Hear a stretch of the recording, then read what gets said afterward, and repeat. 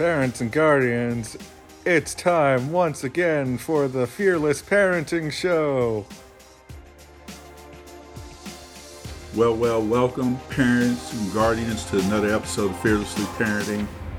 In today's episode, I want to talk to you about those feelings that each and every one of us has at one time or the other that causes us to feel like we want to give up, whether professionally or as a parent. When we feel like giving up, personally or as a mom, dad, or guardian, we're usually overcome by worry. We're not content, and it eats away at us. We don't think we can make it, and we lose trust in ourselves.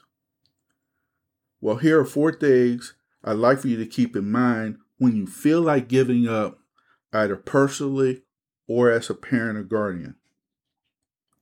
First, don't worry. Stop the worrying. Worrying is to give way to anxiety. Don't worry. Don't worry. Worrying is to give way to anxiety or unease, to allow one's mind to dwell consistently on difficulties and troubles. In Philippians 4, verses 6 through 7, it says, "Don't worry about anything. Instead, pray about everything. Tell God what you need and thank Him for all He has done. Then you will experience God's peace, which exceeds anything we can understand. His peace will guard your hearts and minds as you live in Jesus Christ."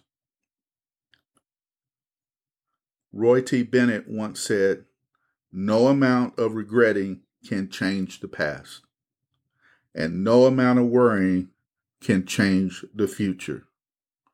So don't worry. Be content.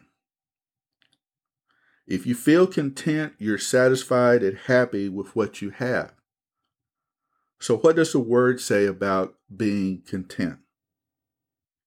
In Philippians 4, verses 11 through 12, Paul wrote to the Philippians, "Not that I was ever in need, for I have learned how to be content with whatever I have. I know how to live on almost nothing, or with everything. I have learned the secret of living in every situation, whether it's with a full stomach or empty, with plenty or little." Here's an awesome quote by motivational speaker Tony Gaskins, which speaks to the same points Paul made to the church of Philippi. To be content doesn't mean you don't desire more. It means that you're thankful for what you have and patient for what is to come. So be content. Persevere. Perseverance means to continue your efforts to do or achieve something despite difficulties, failure, or opposition you may face. It's not thinking about the 100 next steps you must travel in order to reach your goal. Rather, it's taking the next smallest step, and then the next smallest step after that, and so on until you eventually reach your goal. So what does perseverance look like? Well, let's look at Philippians 4, verses 13. "For I can do everything through Christ, who gives me strength." It's accepting that you're not alone, moms, dads, guardians, that you can be successful at whatever you face. God will give you strength to overcome the obstacles that are out in front of you.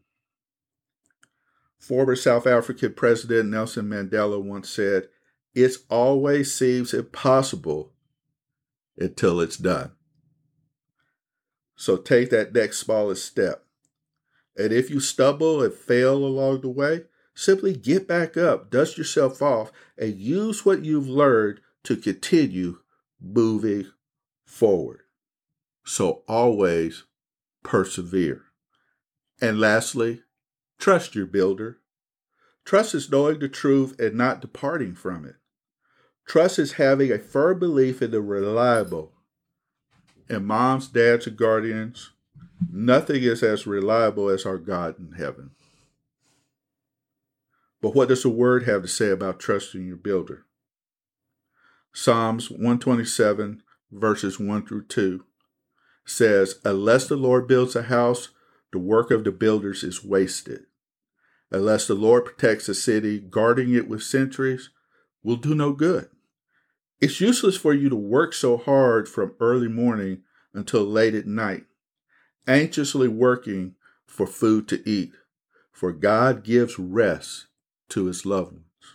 Writer Corrie ten Boom gave us some wise words, which she said, "Never be afraid to trust an unknown future to a known God." So trust in the Lord. He's your builders, moms, dads, and guardians, and the builder of your kids and teenagers. Well, that's all that I have for you today. So I hope this episode will help you moms, dads, and guardians to become someone who worries less, and that it will help you gain contentment to be able to persevere through life's hurdles and to always, always, always trust in your builder, the Lord God Almighty. Well, until next time we meet, I want to once again challenge you to go forward and fearlessly parent. God bless.